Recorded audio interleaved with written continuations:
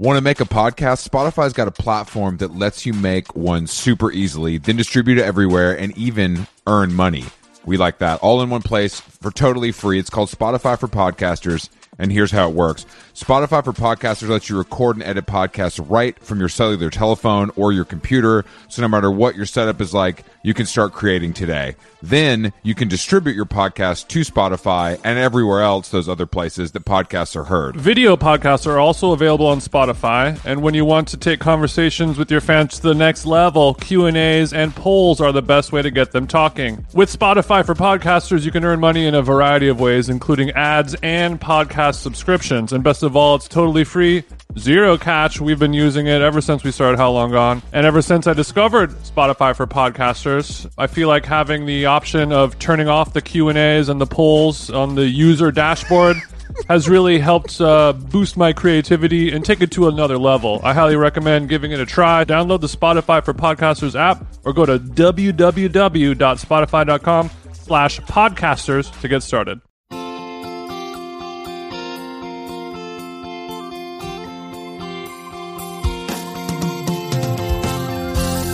What's up, TJ? What up? It's TJ here. Thanks for joining us. Sorry for that late, 5-minute late. One thing leads to another. It's a whole thing. I don't know. As a person who's historically on time, to the point of it being, I would say, a negative thing for me. Too punctual for your own good.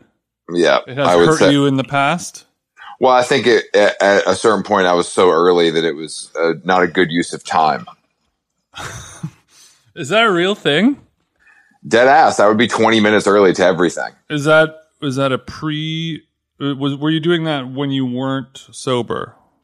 Yeah, this was just my life. Yeah, I've always been like that. You've always been a punctual pal. Well, I like to hit the lobby. I have a Fiji that they offer me at the front desk usually. You know what I mean? All of your meetings happen in hotels with Fiji water is what we're saying. Well, actually, this would be an office, but yeah, hotel is great too. Oh, okay. Sorry. When I heard lobby. I understand. When you think telly, your brain goes to the lobby. Yeah, it had like call girl energy to it, which is fine. Thank you, sweetie. So yeah, I had to do a beard trim. I know. Well, Jason, we haven't pivoted to YouTube yet, so I don't know why it was so urgent. No, I was doing that. Then I had to receive some packages. It was a whole thing timing wise here at the. I love when you have to juggle your responsibilities of assistant and groomer in one Sunday afternoon. That's asking a lot of TJ.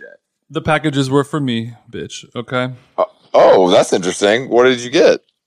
Just some things from Amazon. I got some citronella candles because my girlfriend has been having a mosquito problem, and then I got some vinegar-based organic weed spray.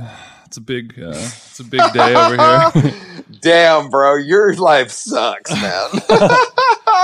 Well, once you become, once you hit real life, you have to, you got to spend your money on these domestic, I'm not buying Byredo candles. I'm buying, candles that serve a purpose more than just, flexing your money.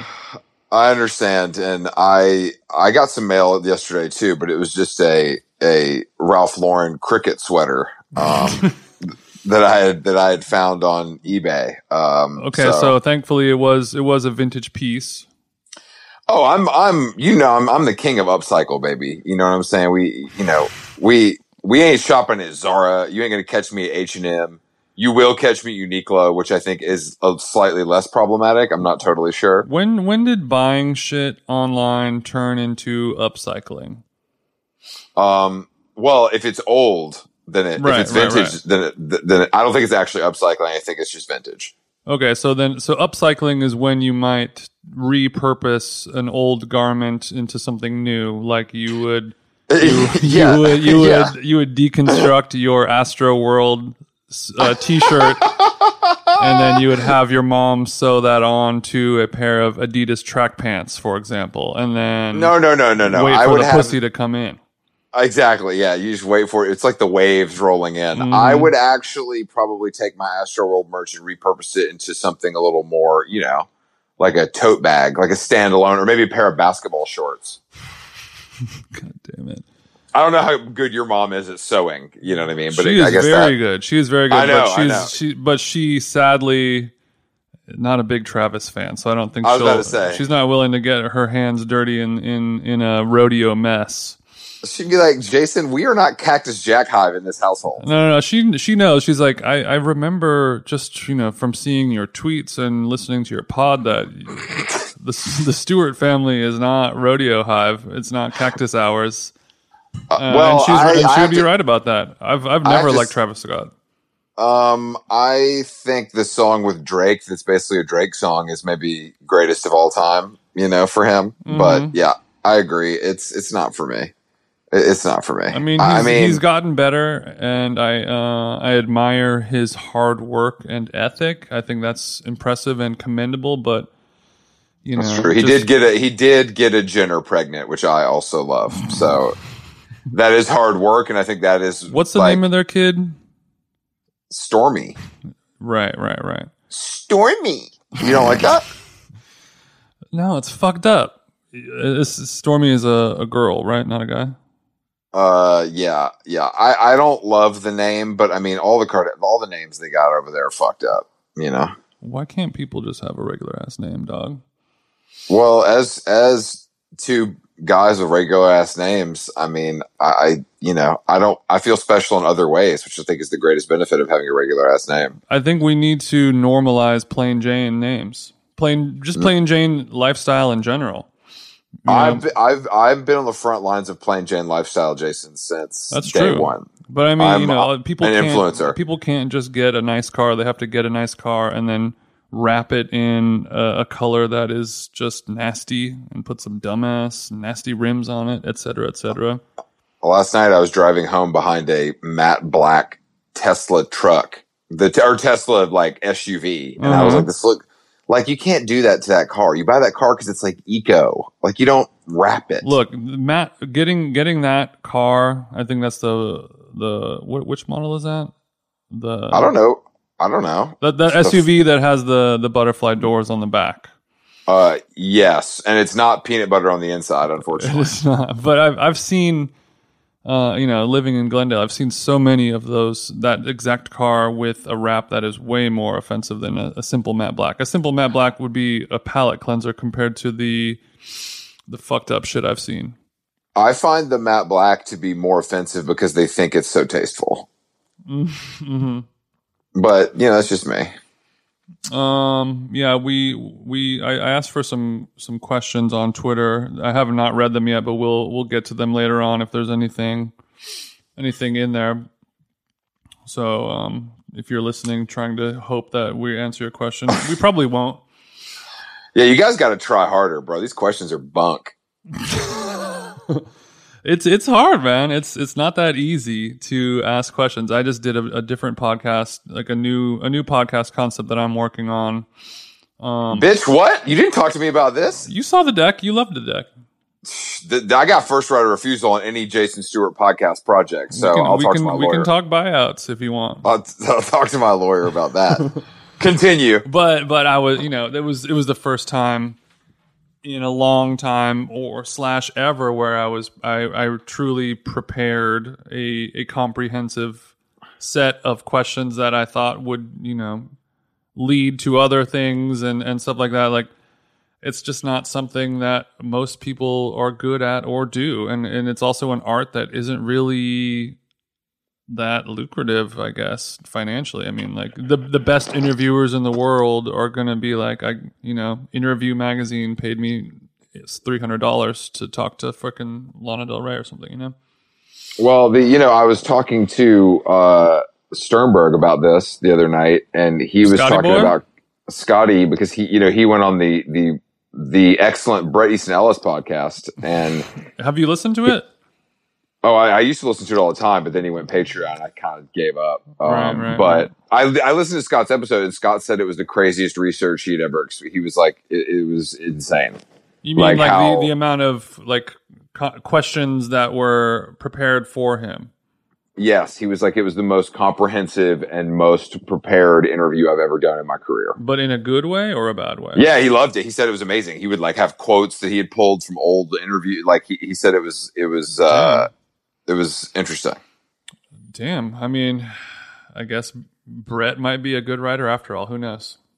I mean, I stan, of course. But I've listened to that show a lot, and what I liked about it, the first thing I like about it is they do he does like a written monologue intro, which I feel like really works for him. Is this a weekly show? I don't even know how much he does it now. I'm pretty out of touch, but like he does this like monologue. I think it's kind of whenever he feels like it at this point, but he does this monologue that I think is a cool way. Like for someone like that, who's like a professional writer, it makes sense for him to do that, you know? Interesting. Coming out the gate with Amani. Guns blazing. I feel like lately in the last week or so, the whatever has been going on, like the quarantine, like spring break, summer break kind of feeling that has been going on for the last, since quarantine happened, I think it's starting to go away for me.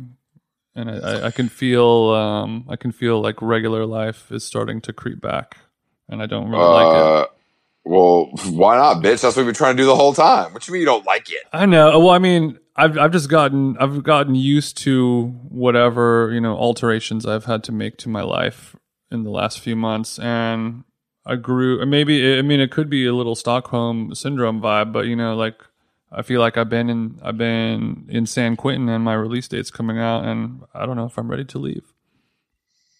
Well, I'll give you your shoelaces back, and you got to get back out there, bro. I don't know what to tell you. This is where we're at, bro. I mean, I understand what you're saying. I mean, I guess I don't feel like that necessarily because I've just been on fucking, a little bit of a weird tour the whole time, Yeah, I mean, I feel like maybe a lot of it is everyone was just, or maybe me, myself personally, I was using the quarantine and everything as an excuse of just like putting everything on hold or procrastinating or being like, what's the point of trying to figure out how to, conduct business or live your life if everything is just going to go back to normal in a few months. But, I think the collective attitude of the world is kind of like, well, we're just going to have to get back to work somehow, or at least for the people who were not affected by this, because a lot of people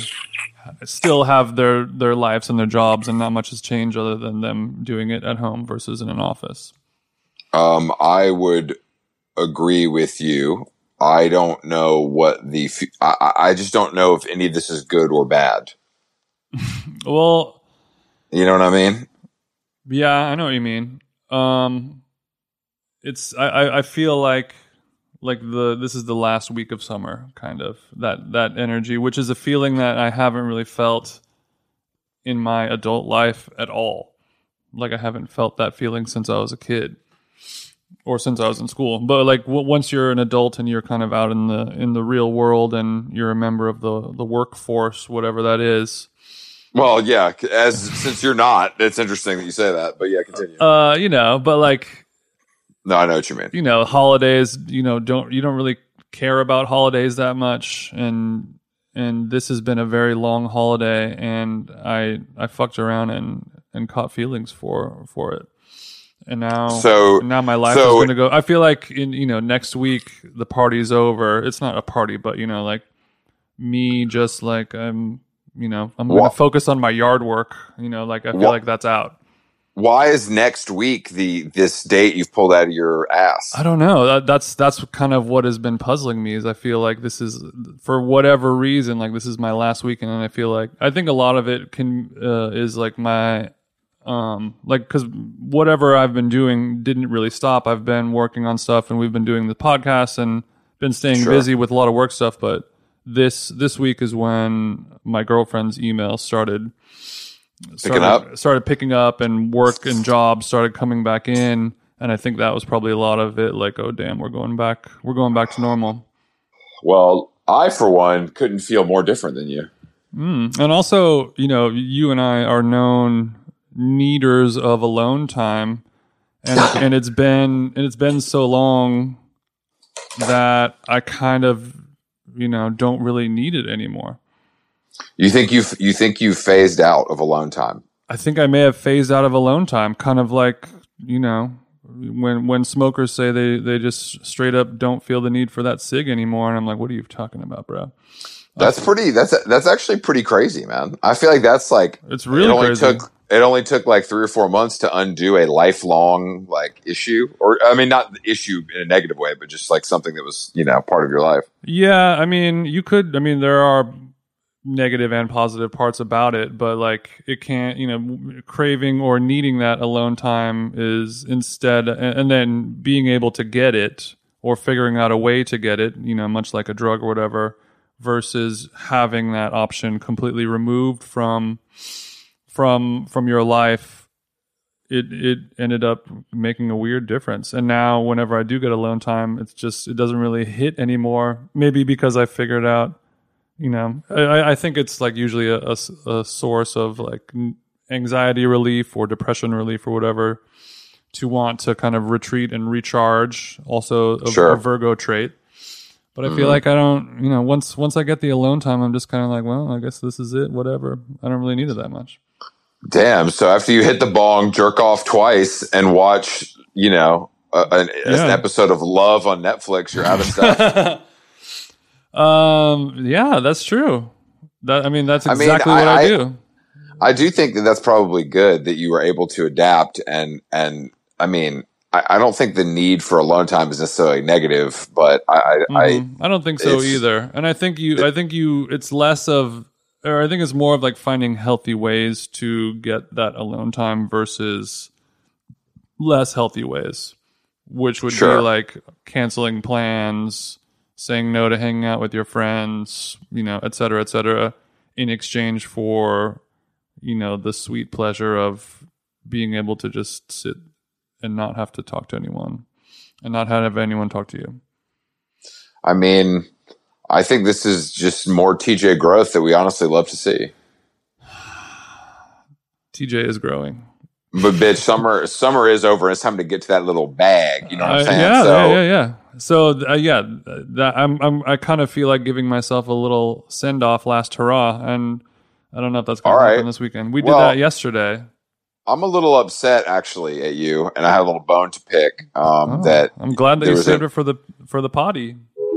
How Long Gone is brought to you by our dear friends at BetterHelp, Jason. BetterHelp, the summer travel season is coming up.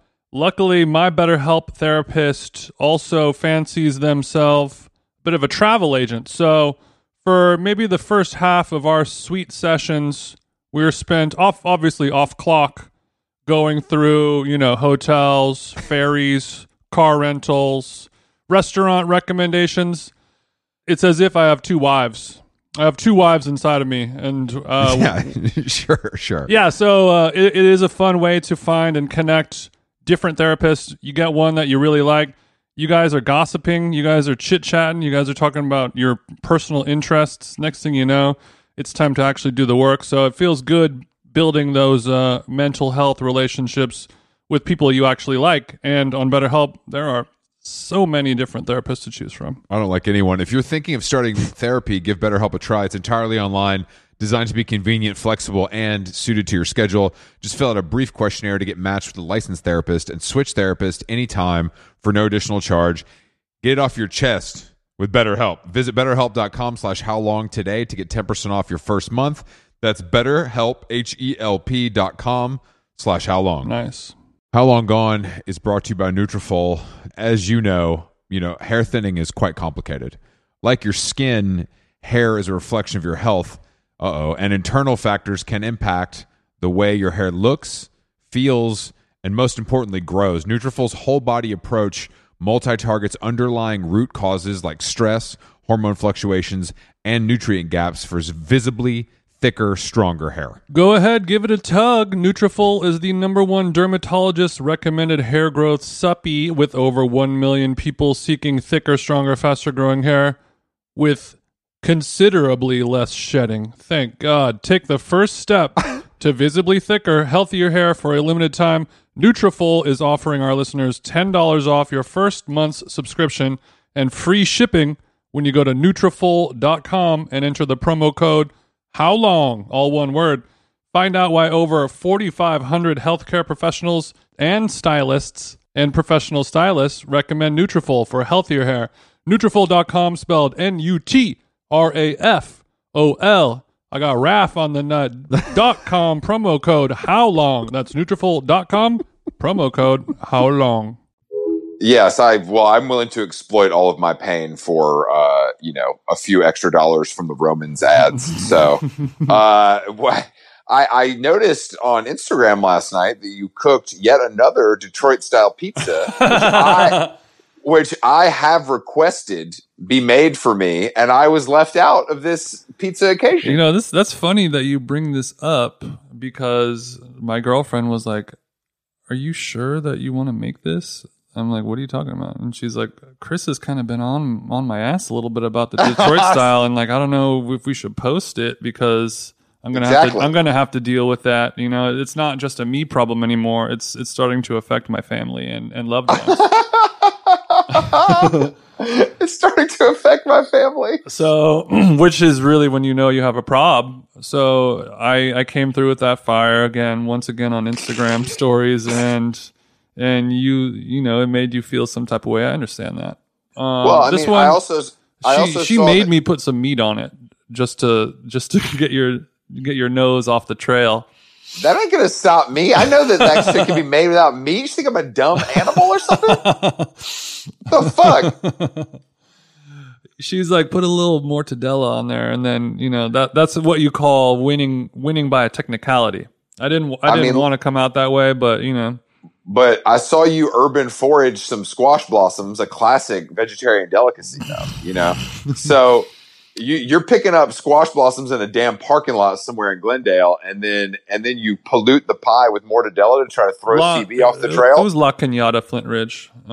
Shout outs to my friend Dew for the tip. She let me know where the wild foraged urban foraged squash blossoms were living, and I went to go cop.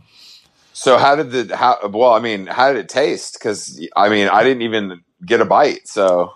Well, I mistakes were made. This was an experiment. I tried to recreate kind of the wood fire pizza flavor by cooking it on the grill.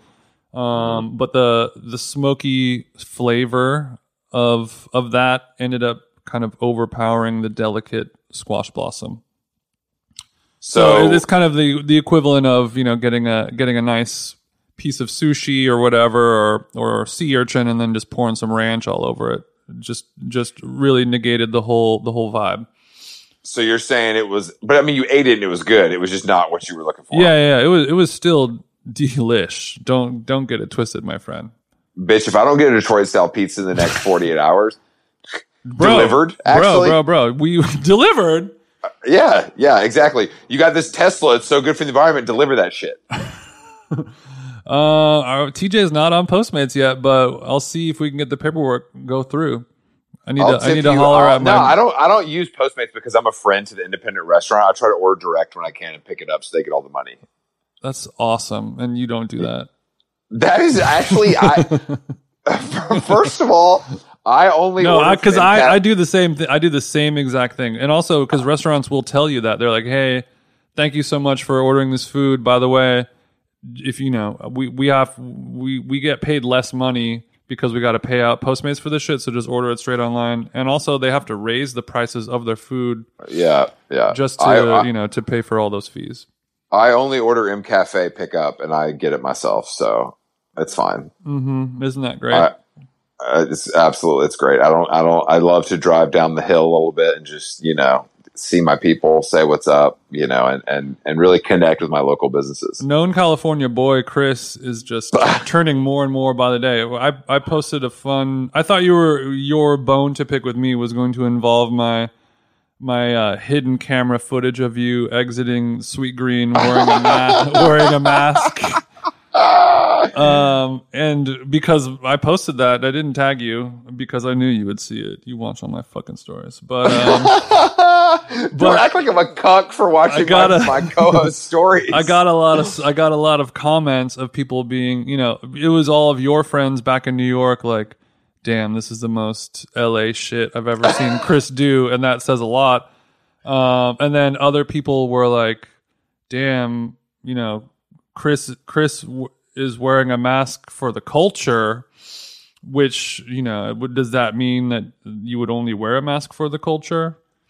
I'm wearing a mask because it's legally mandated by the state of California. Is that the culture I'm a part of? I guess it is. But I mean, do you wear the mask with pride, or do you wear the mask, against?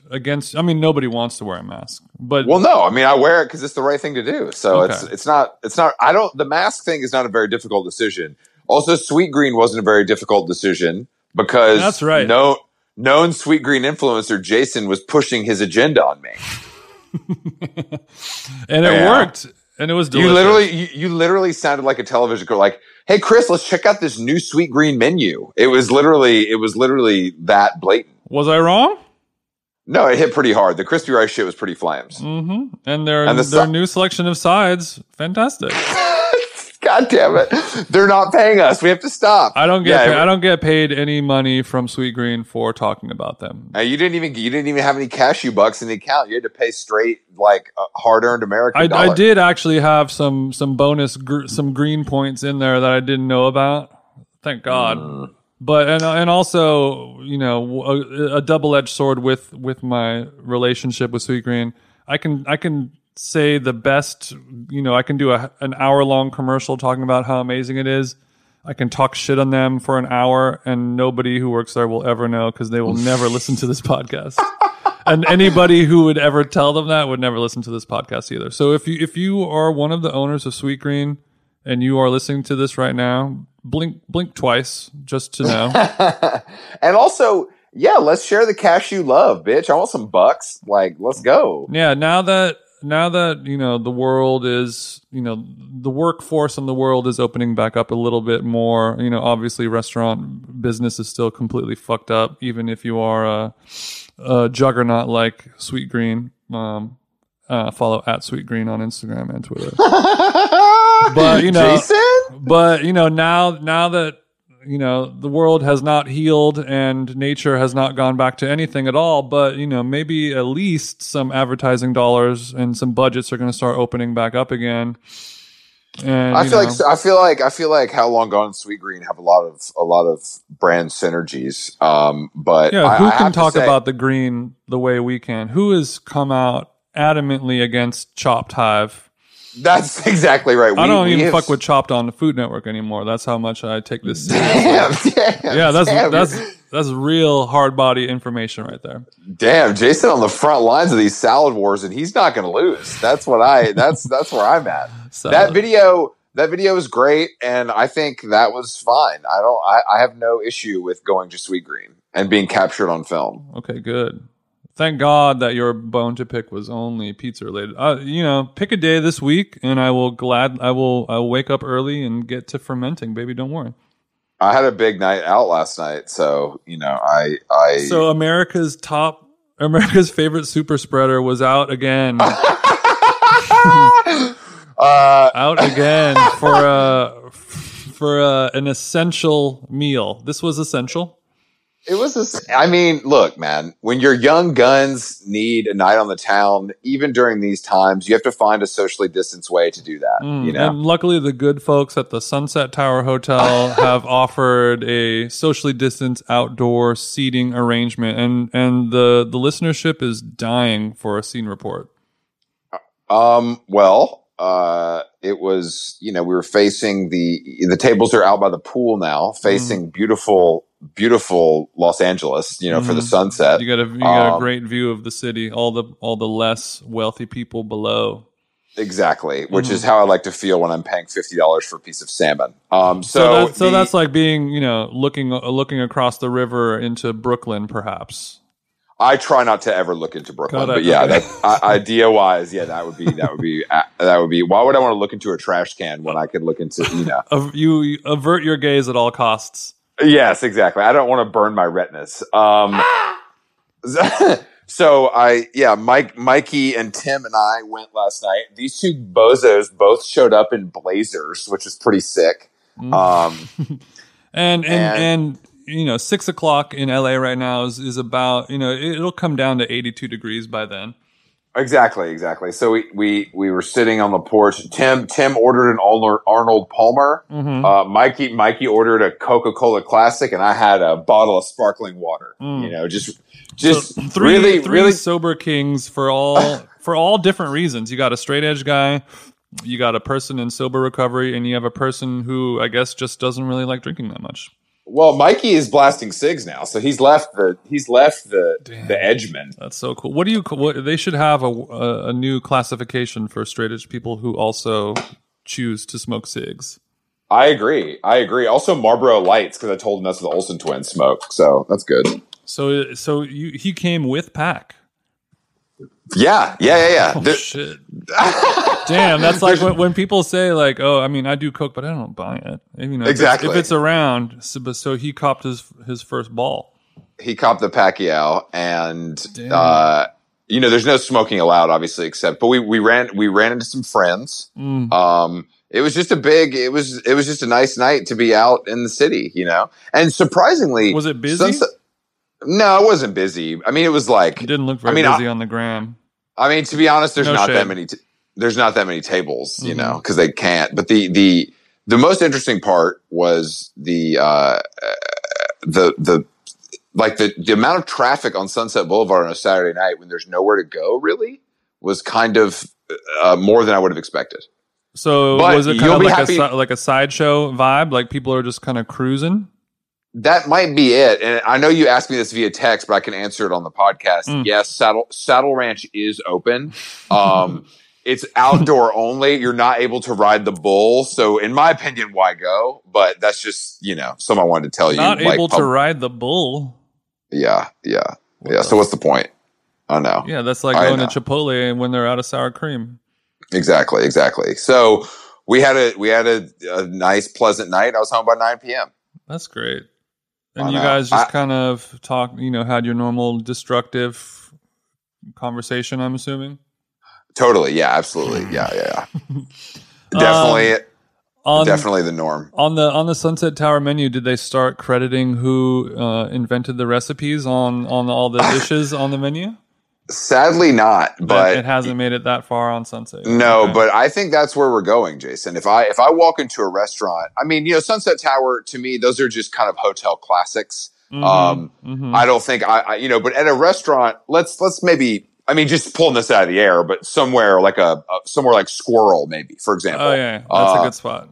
Like a Los Angeles restaurant that's very popular. And I would say, known for their just inventive breakfast-leaning dishes. Yeah, I think that's a good example. A lot of our listeners are probably familiar with that spot. I would like to see, a almost like a school paper, where the margins are filled with the sources. Every specific dish deserves its own masthead, is what you're saying. Well, I need to know, first of all, where every ingredient is from, obviously. What farm, etc. Maybe even a delivery date would be helpful just to be able to understand freshness. And then creatively, I would like to know every hand, finger, thumb, and eyeball and brain cell that went into creating some rice with an egg on it.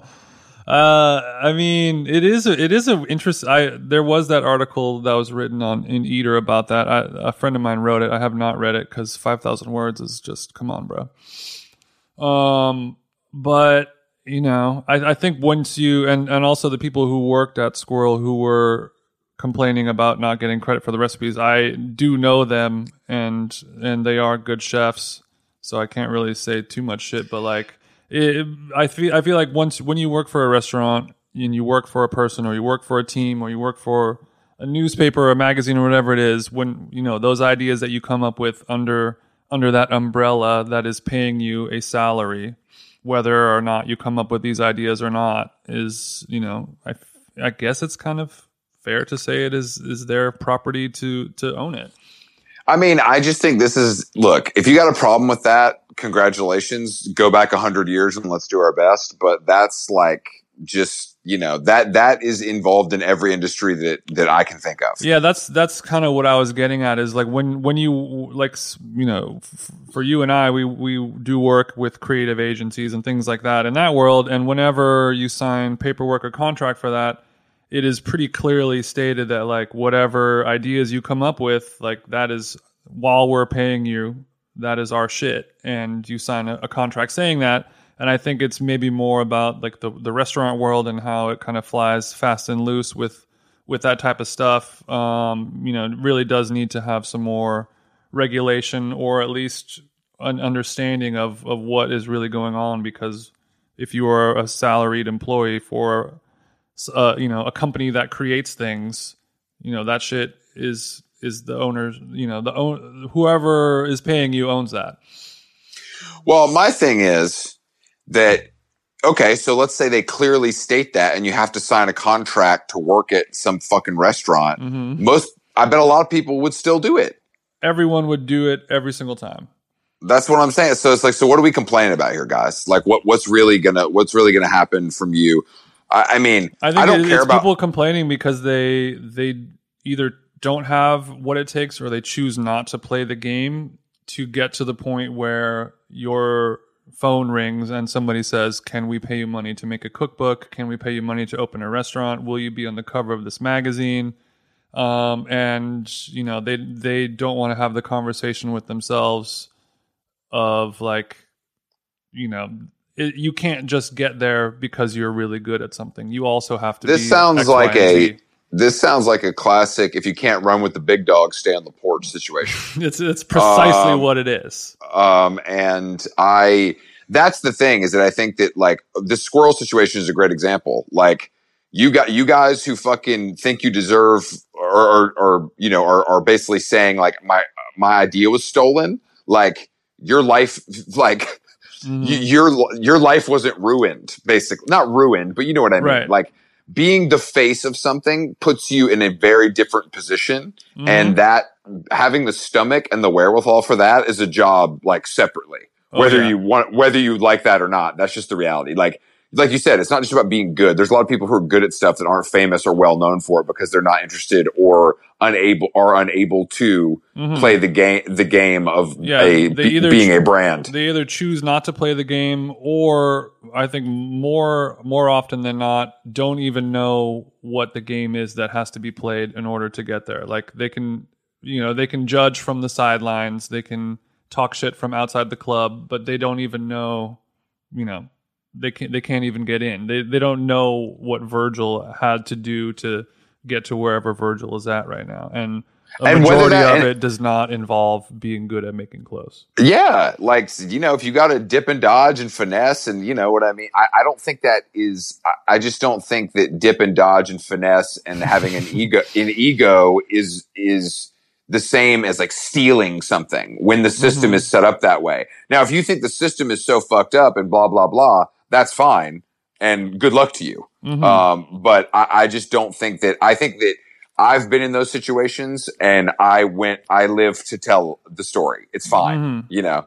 And I say this all the time. I say this on Twitter. First of all, if you really got heat, you're going to be fine. Mm-hmm. Like if you can't handle one idea or two ideas getting used by someone else in a situation where you knew that was going to happen, mm-hmm. then you ain't good enough. Right. Second of all, the people who know who's doing what. Like the people that really cut checks know who's doing what. And if you're under the impression that any chef does everything alone or any designer does it all alone, you're an idiot. Mm-hmm. Like there's a team behind everyone, and those ideas can be collective, and you're getting paid for your work. Like it's not like it's you're giving it away for free. Yeah. Yeah, I saw your tweet about that, and I agree with that 100%. With those who know. There will always be, the shitty gatekeepers and the good gatekeepers, and the good ones will recognize who is really doing the work and, hopefully help help them up and pay it forward and give them opportunities they deserve. And I'm not saying it's fair. You know what I mean? That's not what we're talking. You know what I mean? It's just that's kind of the way it is. But it's interesting because the conversation about squirrel started as mold, and now it turned into this huge thing about. I mean, the restaurant business is just so boring to me, and the way that they fucking navel gaze. I mean, I guess every industry does this, but it's like. It's truly unbelievable how self-important people are. It's crazy to me. It is boring, but it's also people love to talk about it because it's one of those careers and jobs that everyone kind of fantasizes about. Like, everyone thinks that they have the best ideas about food and their best opinions, and if they had a restaurant, it would be the best because they have the best taste. Blah blah blah. So it's always something that people kind of romanticize about. So they're always going to be fascinated by it. I mean, sure, yeah, you can romanticize losing $500,000 on a restaurant since like 80% of them fail. Like, good luck. Yeah, but I think that the culture of restaurants, and again, I'm no expert, but the yelling and screaming and all that stuff that goes on is like, yeah, who wants to be yelled at? Like, I don't. Of course, that sucks, but also like that is so well known. So if you choose to do this for a living, why would you think you would be exempt from that just because it's wrong? That's what I don't understand. That part of it's romanticized too. You know what I mean? Absolutely. Like people want late that. nights, getting yelled at, sweating, doing coke, the whole thing. We're all fucking each other. It's all like romanticized. But I guess now that's over. Like I don't like. It's over really because there were enough people who didn't like that or who were offended by that or hurt by that to it's the same thing. Like you were saying, it started with mold and then it turned into the whole other thing, and that parallel situation happens with every other thing of like. Bon Appetit, it started with one thing and now, here's 50 other situations. It just takes one nail to be, pulled out of the coffin. Definitely. And then everything runs out. It's just like it was a ticking time bomb. You were just waiting for someone to step forward and call bullshit one time, and then everyone comes out of the woodworks for their stories, and it's not about that anymore. No, I mean, and obviously, like, I think that food stuff is highly, like, race, is such a big part of it because, there's a lot of that discussion about stealing cuisines and that whole thing, which is very nuanced and not something I feel I don't know enough to talk about it. But I have had a lot of jobs and I have been yelled at before. And, you know what? It's fine. I live to talk about it. And I just don't know why that is. I don't know. I think it's a generational thing where our parents' generation before them, like if you thought yelling was going on, just see what it was like in the 60s or 70s, or like you thought sexual abuse or bad behavior in the office or workplace was bad. Now just imagine what that shit was like in the 80s or even 10 years ago, and it's the same thing, and we're experiencing that with the current generation of people below us, of being like, you guys, everyone thinks the generation after them is a bunch of pussies. But what I'm saying, my problem is that racism and sexual assault are two very different things than my boss is mean. That's the problem I'm having. Like when two things are clearly traumatic and terrible and they get grouped in with somebody being mean. Well, like, it's the perfect package deal because, it's like, hey, my boss is mean. He's an asshole to me. I hate him. And then also, boom, look at this Tumblr pic from 10 years ago, or all we needed was this one voicemail or whatever, and now we finally have him. It's kind of just like, like getting a mob guy for tax evasion when he's done, 20 crimes. Yeah, no, that's a good point. That's a good point. I just don't think that... Which is also a cuck behavior. I just think that's the issue for me, is that like there's things that are like truly wrong and just undeniable. Like there's no discussion, there's nothing to argue about, and there's stuff where it's like, really, like like I don't. Yeah, getting yelled at is part of life. Like having a bad day is part of life. Like I don't know. But at least for me, I also think what you were saying before of like the people who those who know. I think the same thing goes for people who would be considered to be like aggressive or mean or intense bosses or whatever. Like, people know that, like, okay, my boss is, he's kind of a dick or she's an asshole to me, but God damn it, if they aren't the best, and I'm happy to be there, and I understand why they do that, and I'm okay with that, and I know that they're not really trying to abuse me or hurt my feelings. That's just the way they conduct business. I think people have that understanding as well.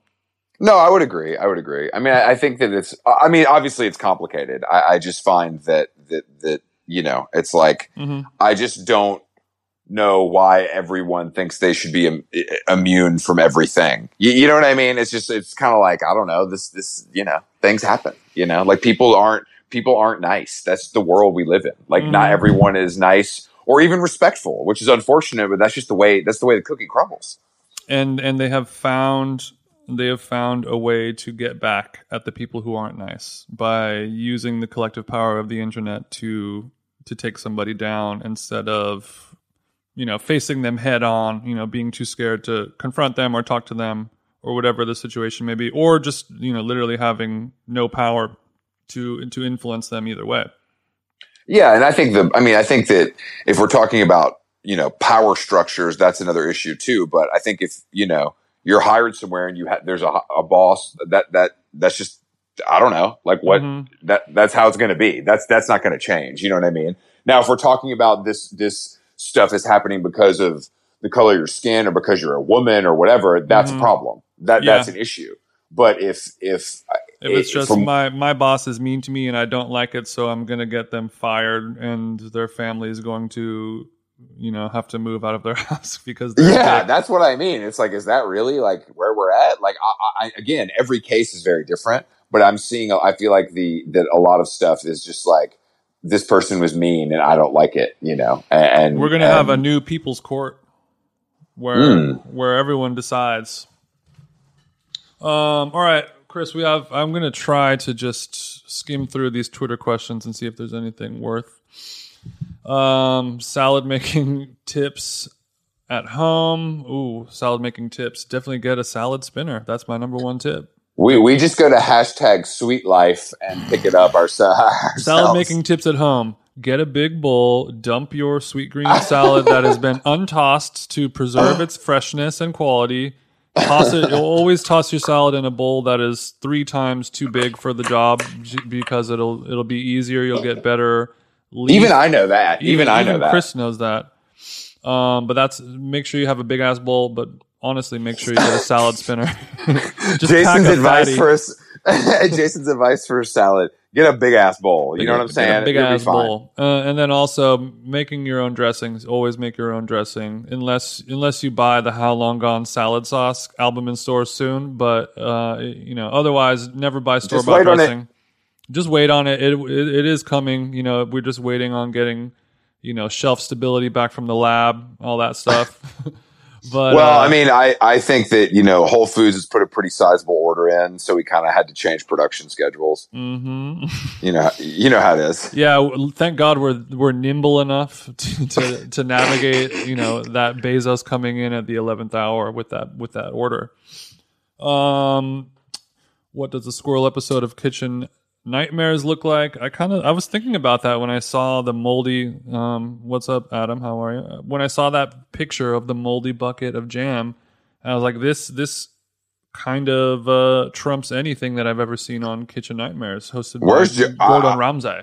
Fuck that! I want John Taffer coming in. Bar Rescue, the God. I never watched Bar Rescue.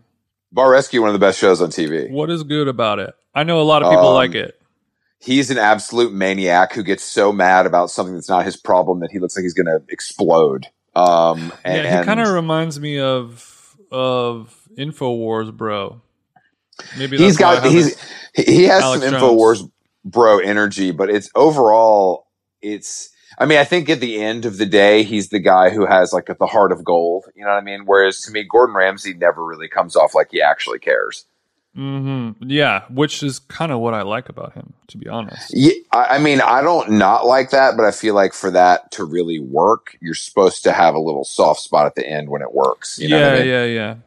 And I think he does a good job at faking that. But my favorite part about Gordon Ramsay is whenever he enters the kitchen and one of the chefs or cooks in there who is already has their tail between their legs because they're about to get reamed, he always calls them big boy. Yeah, he does.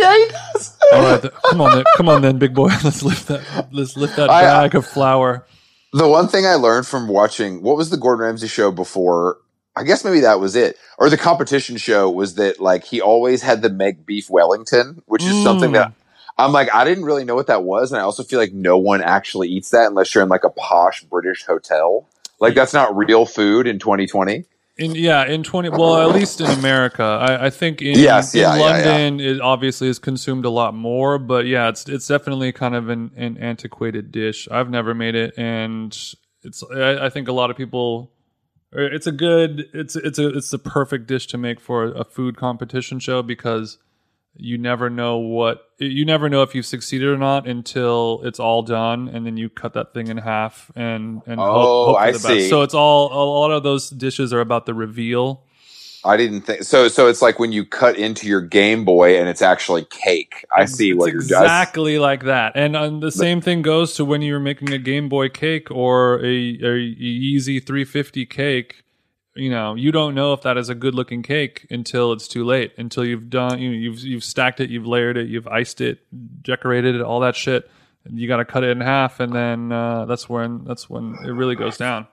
Damn, I didn't even think about that. I mean, I should have realized because the welly is very hard to pull off. You need a crunchy exterior, and then you need the inside to be perfectly medium rare and pink. Good fucking luck, brother. It seems difficult. It does difficulty level high. Next question, Funkhausen. Is it pronounced Gorgonzola or Gorgonzola? Is it with an O or an A? I don't know, but I'm more of a gon than a gorn. Okay, wow, that was a dumb question, Funkhausen. Fuck you. But I kind of like it because it's so dumb, and that appeals to you, more than me. But if it really was dumb, then I wouldn't have read it. I'm kidding, Funkhausen. Let's get those followers up to 37. Come on, dog. With companies like Malbon making waves in the golf industry, is tennis right for a street court brand? From Adam, I think there are. Yeah. There are some. They're not good, but there are some. I mean, I think it is, of course, but also like it's interesting that it hasn't happened because it almost is happening like with golf, even, which is the lamest thing on earth. Oh yeah. I mean, not just what he's talking about, which I'm familiar with, but like even Palace doing like a kit for a professional. You know what I mean? And like our bros in Chicago, Wim Golf. Yeah, that's true. They're probably Wim, my favorite for golf stuff. They're doing it right. No, it's very cool. I think the Jound of golf or something like that. I think you can make anything. I think you can make any sport, seem cool. Maybe except baseball. That's tough. But maybe Adam is letting us know that the stage is set. The the demand is there, and we just need to supply it. Well, to me, Racket, the magazine, and everything around it is about as good as you're going to do, like tennis wise. Just from a. Do they have a clothing line though?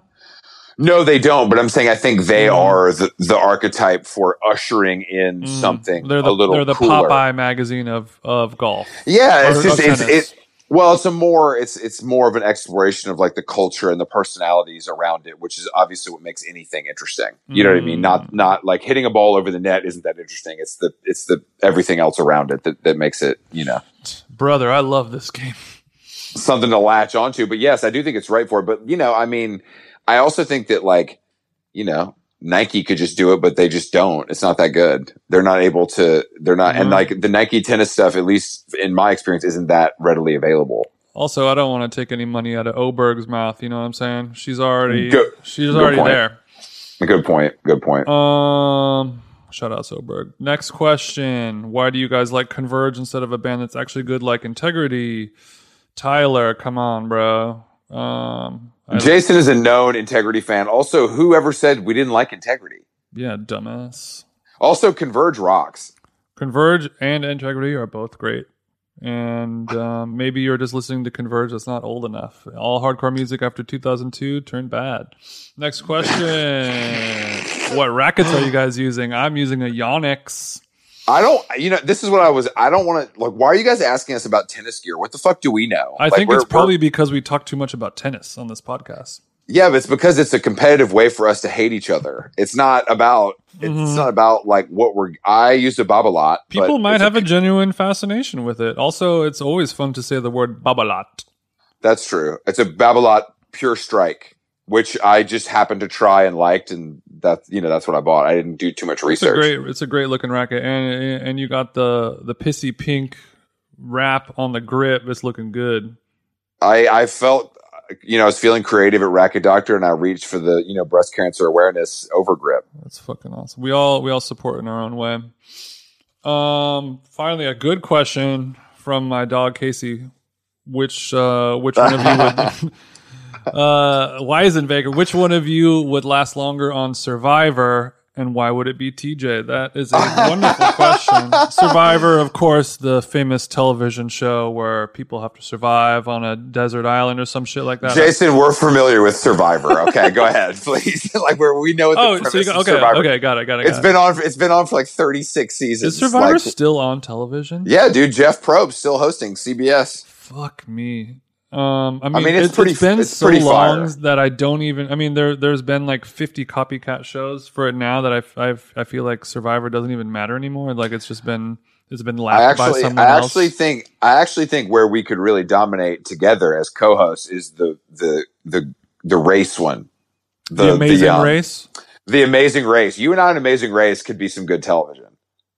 Well, I mean, I'm saying, like, why does Survivor matter and still exist anymore if there's like 4 different shows that are just like Survivor, except you have to be butt naked the whole time? Like, because it's the OG, bitch. We respect that. Okay. We like the first, you know what I mean? But you would definitely win because I'm a total pussy who can't do anything.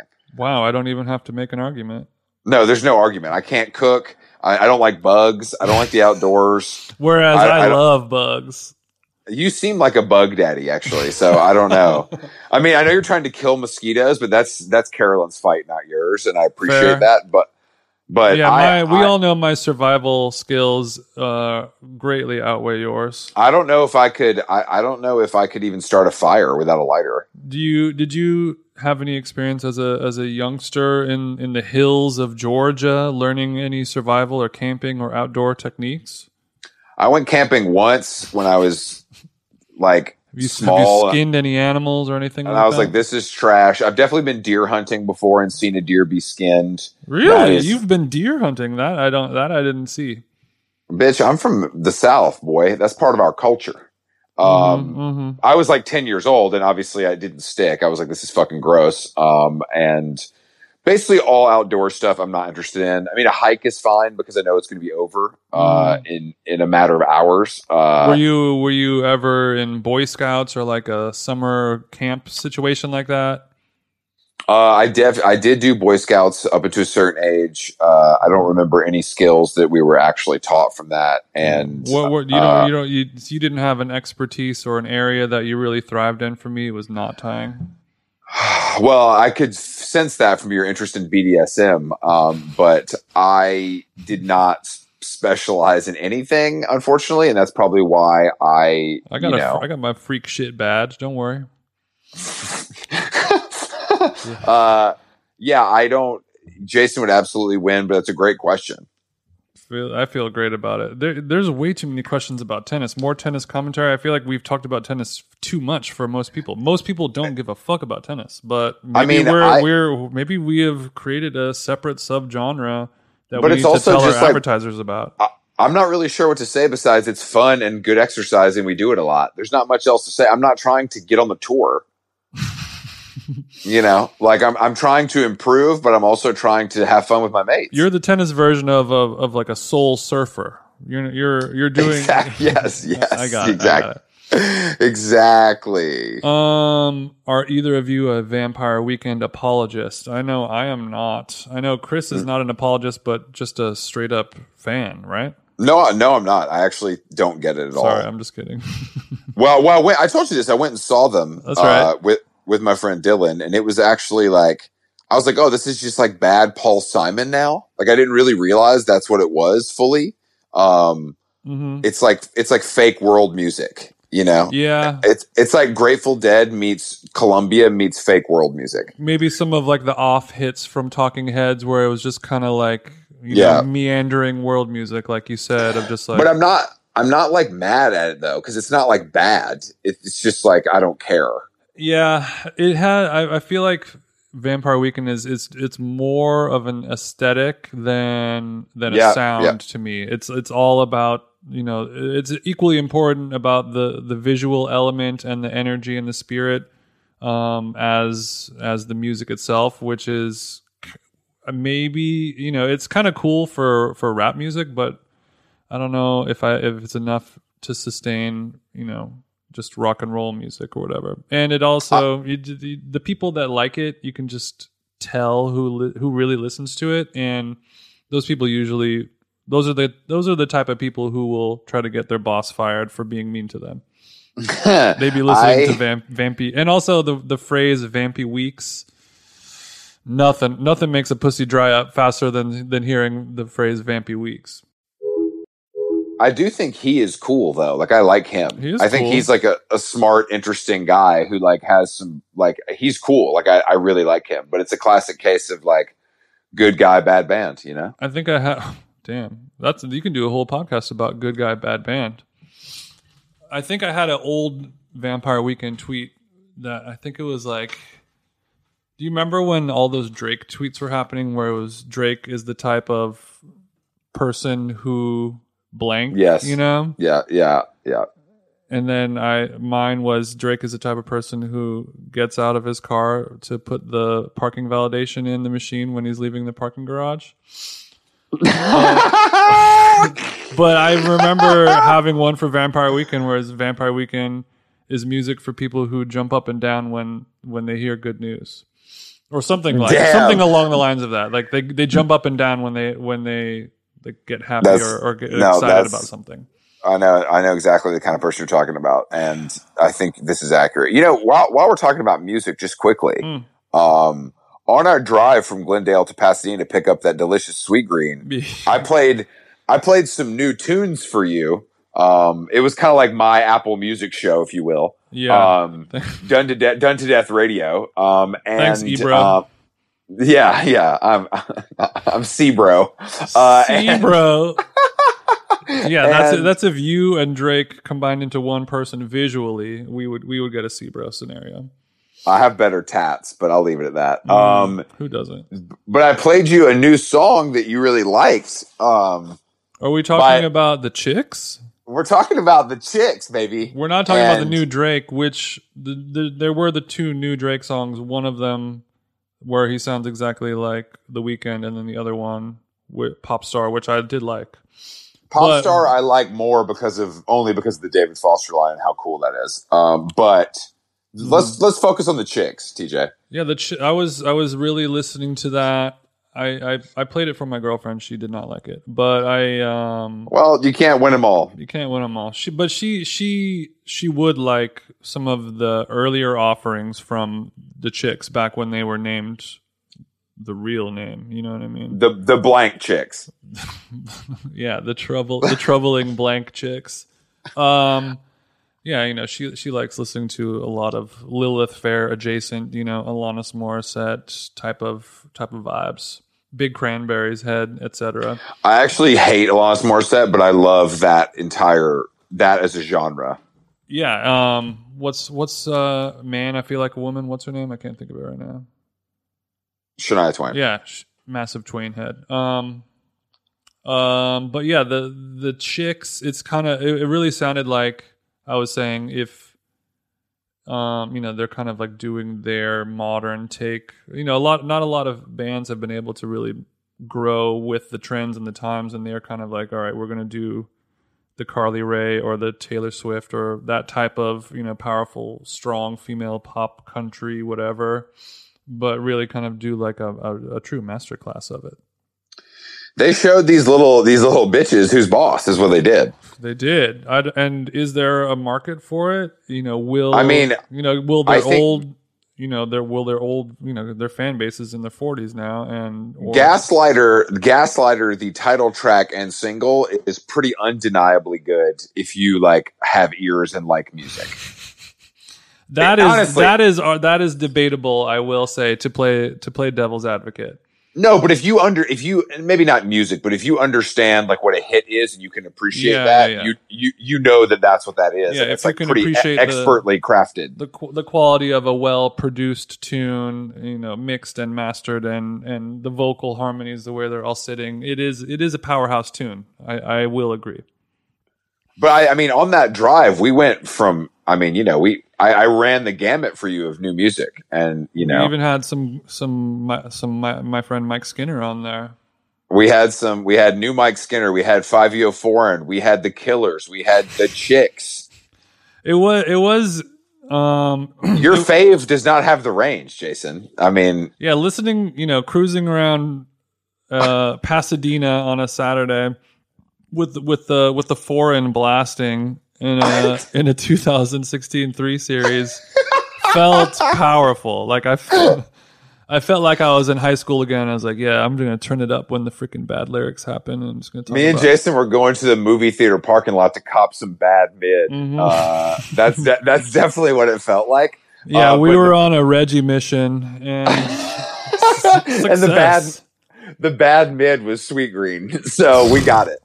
It was, if you ever want, if you're in LA area and you want to see the largest collection of social distance outdoor dining in all of Southern California, go to Pasadena. It was fucking crazy. It was honestly a motion picture. I didn't know. I guess I didn't realize how many restaurants there were there. I mean, they rolled out the red carpet for the restaurants over there in Pasadena to really just do whatevs. And I don't think that anyone is enforcing anything at all, really, over there. It seems, but luckily there are not any good restaurants in Pasadena other than Sweet Green, so we'll be fine. Wow, he's taking shots. I'll say it, bro. I'll say it. Damn, it's on site for any restaurant in Pasadena when TJ sees you. Nicholas asks, what if any podcasts do you two listen to? I haven't really been listening to that many pods lately. I got Chris into the Tim Dillon podcast, and he's been a fan. Listen to the Tim Dillon podcast, and I hate listening to the Brilliant Idiots, and that's about it. Damn, we got to get you out of there. And actually, somebody asked this, but I do occasionally listen to Desert Island Discs if it's someone I'm interested in. You will pull up the Tom York episode. I will not pull up that fucking little Pinheads episode. I would listen to the Noel Gallagher episode, maybe. Mm-hmm. There were some really good ones though. Yeah, Desert Island Discs is a BBC show where they have famous people on, and then they play their whatever, like 5 or 10 songs that they would bring with them if they were stranded on a desert island, right? It's albums, yeah. But I think that somebody asked us that. I mean, the Tracy Emin one is really good. There's a Jeremy Deller one that's really good. But let's just do 5, Jason. What would your 5 be? Bro, I cannot do that. I mean, Kid A, of course. Oh my God. Kid A, freaking the Disintegration tapes, of course. The #1 ambient joint in the game. Disintegration is an album by The Cure. Please don't disrespect it in that way. Yeah, The Cure is awesome. I like those guys. What else would be on there? The Smiths, The Queen is Dead? Oh, yeah, maybe Smiths. I might go greatest hits. You're not allowed to do that, though, are you? No, fuck no. What are you? Damn, bro. You a DJ, bro. Smith's greatest hits it has it all there. Which Chief Keef album is coming to the island? Ooh, God. I'm not joking. I know you love it that much. I love Chief Keef. I would say, I mean, he has so many fucking records. This is the problem. He releases like 10 a month. I might need to come back to you on that one. There really are so many. Astral Weeks, Van Morrison. I mean, Finally Rich, I guess, is probably his pièce de résistance, but also the Bang series. There's even some newer ones that are ridiculous that are fucking hilarious. Third Eye Blind, self-titled, obviously. You wouldn't bring Third Eye Blind? Fuck no. Of all time, 3EB. Bro, Third Eye Blind, 1997. That shit had 9 singles, fam. Okay, yeah, great. So does fucking I don't know. What is one of your country bands? So does Toby Keith. I would say we were talking about integrity. I might throw in integrity. Humanity is the devil. If you took integrity to a desert island, you would end up like eating your own arm. Well, if you have 5 albums, you have to have like music to chill to, music to jack off or have sex to. You have to have music to like rage. Like if you want to fight someone or like do, like chop a tree down, you need to like really let out some anger. You need a rage album. That's true. So you're saying Rage Against the Machine you would take. That's sad. Obviously, I'm bringing the Little Women soundtrack. Boom. Any Social Distortion maybe for your K-Rock roots? Jesus Christ. Young Dolph and Key Glock Dumb and Dumber unrated series. Of course. I'm going to bring the new Moneybag Yo just to kind of level me out. For the Jack Off soundtrack, Eyes Wide Shut soundtrack, definitely going down. I might bring Rival Dealer by Burial, one of my favorites. Also, oh my God. Experimental Jet Set, Trash and No Star by Sonic Youth might be on there too. Wow, okay, finally Jason says something cool for the first time in the history of this podcast. Damn, I'm impressed. I would maybe bring there may be some Pavement in there for me. Actually, no, Teenage Fan Club for sure. Teenage Fan Club. Pavement is question. Good, but I don't know if it's top 5 dead or alive. No, Teenage Fan Club. I mean, it's honestly all good, but I think if I had to bring just a singular album, it would probably be Songs from Northern Britain. Even though most people like Bandwagon-esque more, I'm a Songs from Northern Britain head. Shout out to Jay Ellis. Damn, if you're still listening to this podcast after what Chris just said, that's snoozy fest. Thank you for you're the kind of person who thinks Nirvana is better than Teenage Fan Club. Yeah, of course. Well, you're wrong. Do you listen to Ween, Jason? I do not listen to Ween, but a lot of real music heads fuck with Ween. I agree. I don't understand it, but I'm a lot of people love it. I've said this before. It's because you were doing the wrong drugs. You were doing coke when you should have been doing mushrooms. I think weed's more of like a speed kind of situation. I think Ween is more. It's for people who have an absurdist streak in their body, and you don't really have a whole ton of that. Oh my god! Oh my god! What? Do you? I'm not. I'm a big absurdity head. Constantly loving to say absurd shit. I'm fascinated by it. You name if it's absurd. Yeah. I didn't know that about you. Yeah, I fuck heavily with absurdity.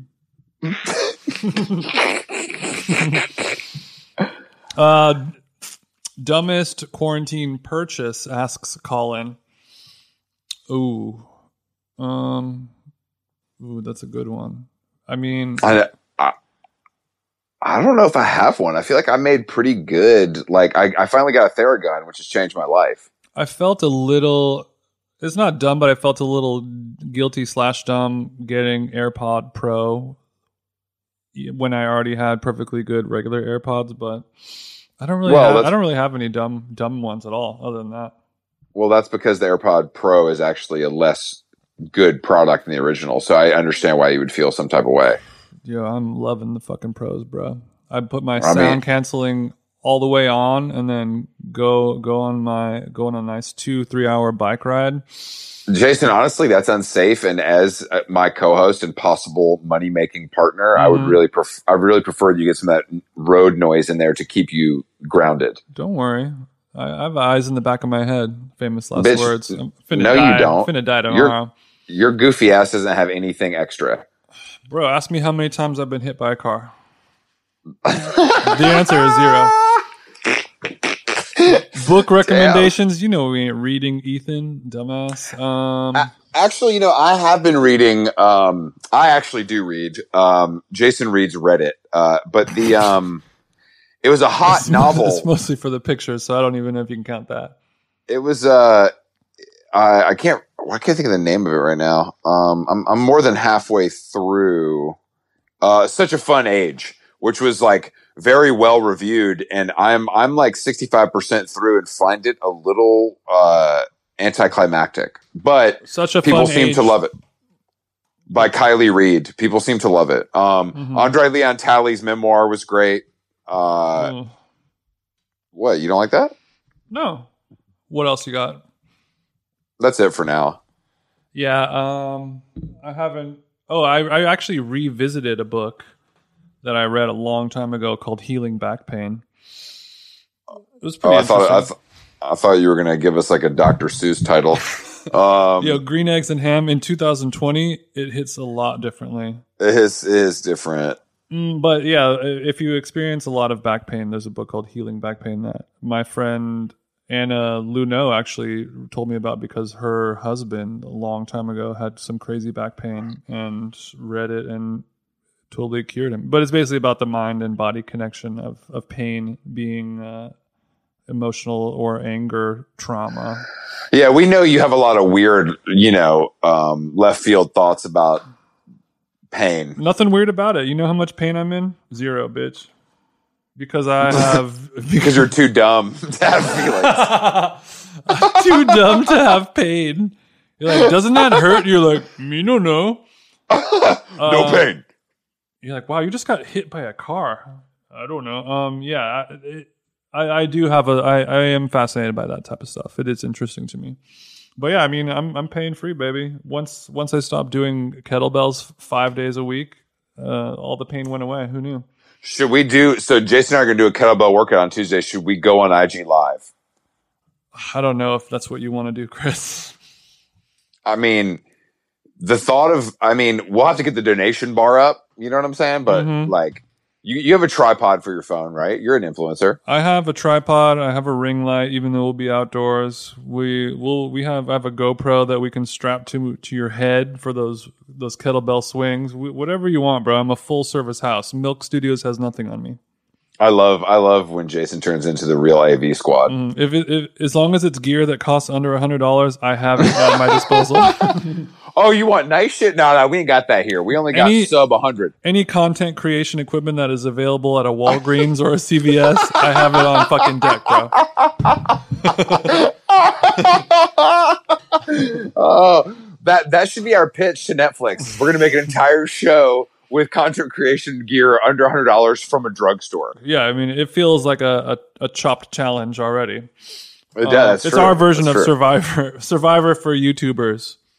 Damn, that's a good idea. I'm gonna write that down. Do that, bro. I have to film this on a Samsung? Are you fucking kidding me? All right, there's 2 more questions that I have deemed good enough. Well, actually, no. Bird Peterson, old friend of mine, he asked what the oldest record you own is, which is an insightful question that I don't know the answer to. So is he British? No, he's a guy from Texas, but that's a sick ass name. Yeah, maybe for a lady, you like that name in the British sense for a lady more, I'm assuming. No, I like it for a man too. I think it's cool. It is a good name. Yeah, I might fuck around and call my kid Bird.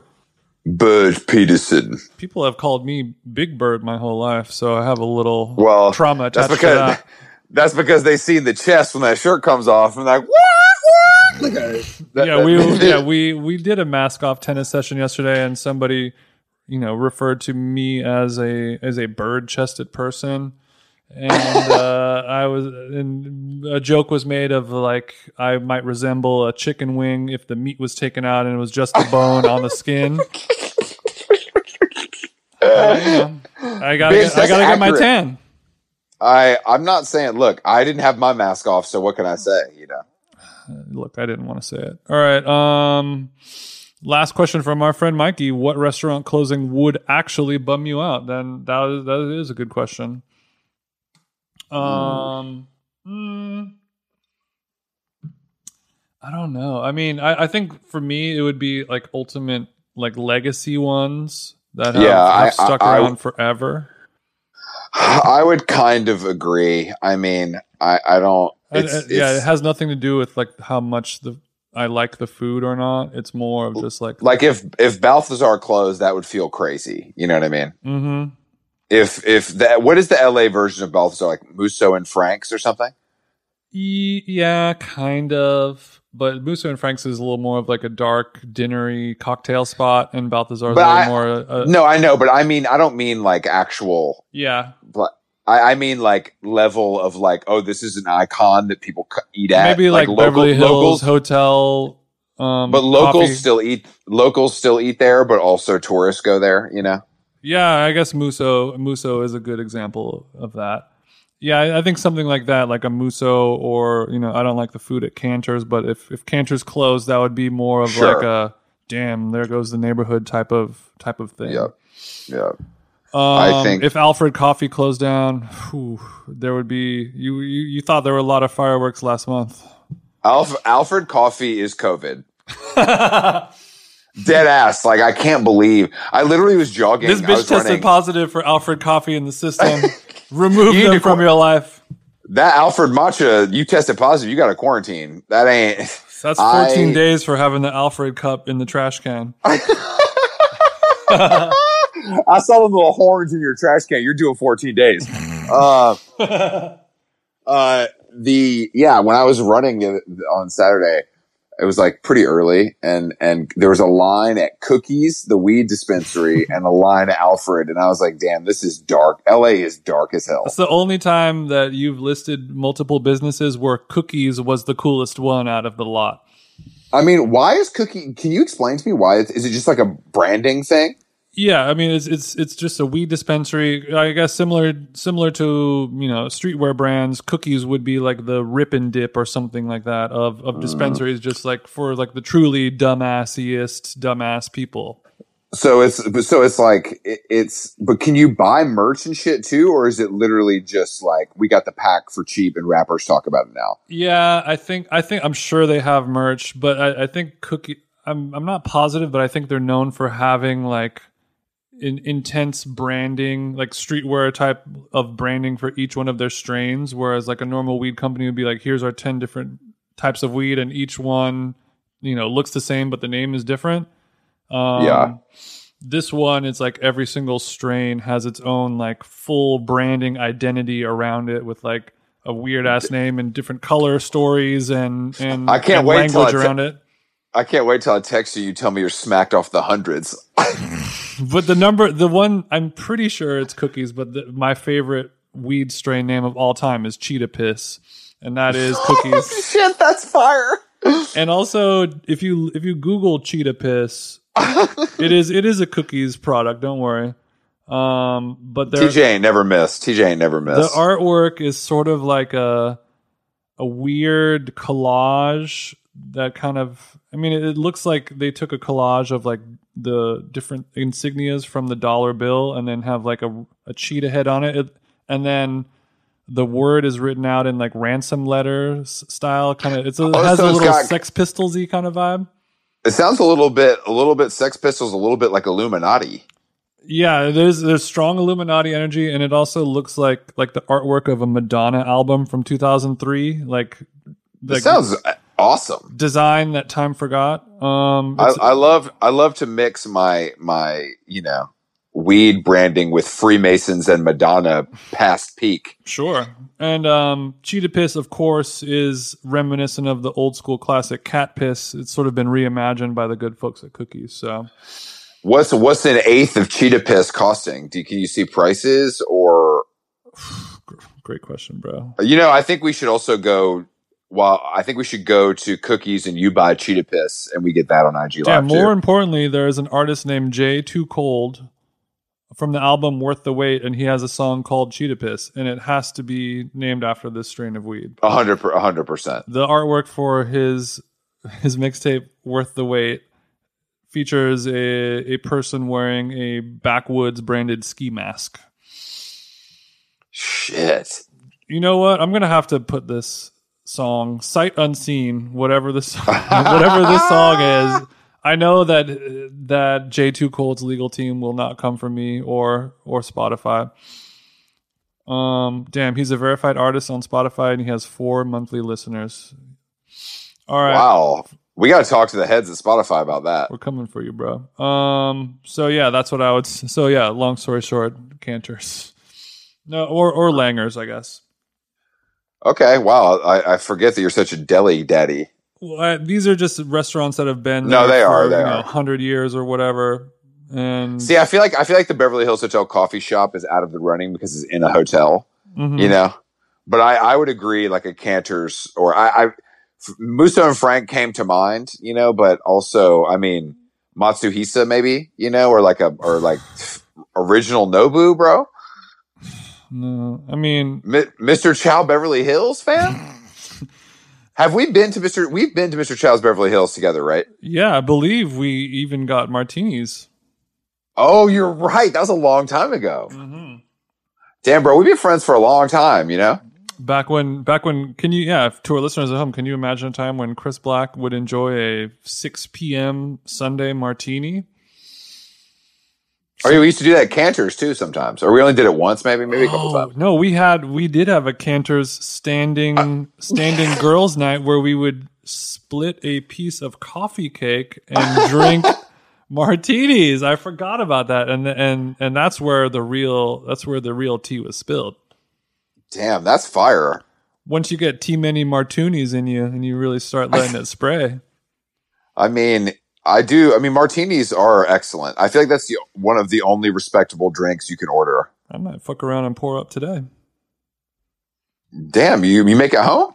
Yeah, why not? It's very easy to make. You just need you need 2 ingredients and ice. Bam.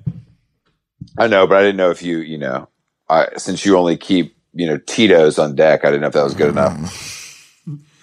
No, there is Tito's on deck. Tito's is fine.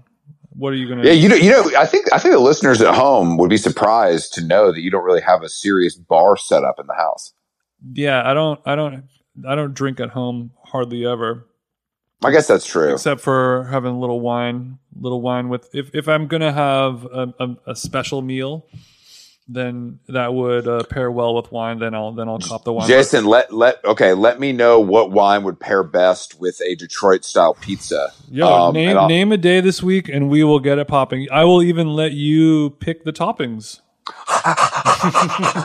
Oh man, maybe I could go somewhere and get special toppings, like really high end. Yeah, pull up at Cookbook and see if the fucking fava beans are sprouting or whatever shit you want to put on. I'm gonna pull up a Cookbook with the app open the way I do at Domain with your shit telling me what to buy.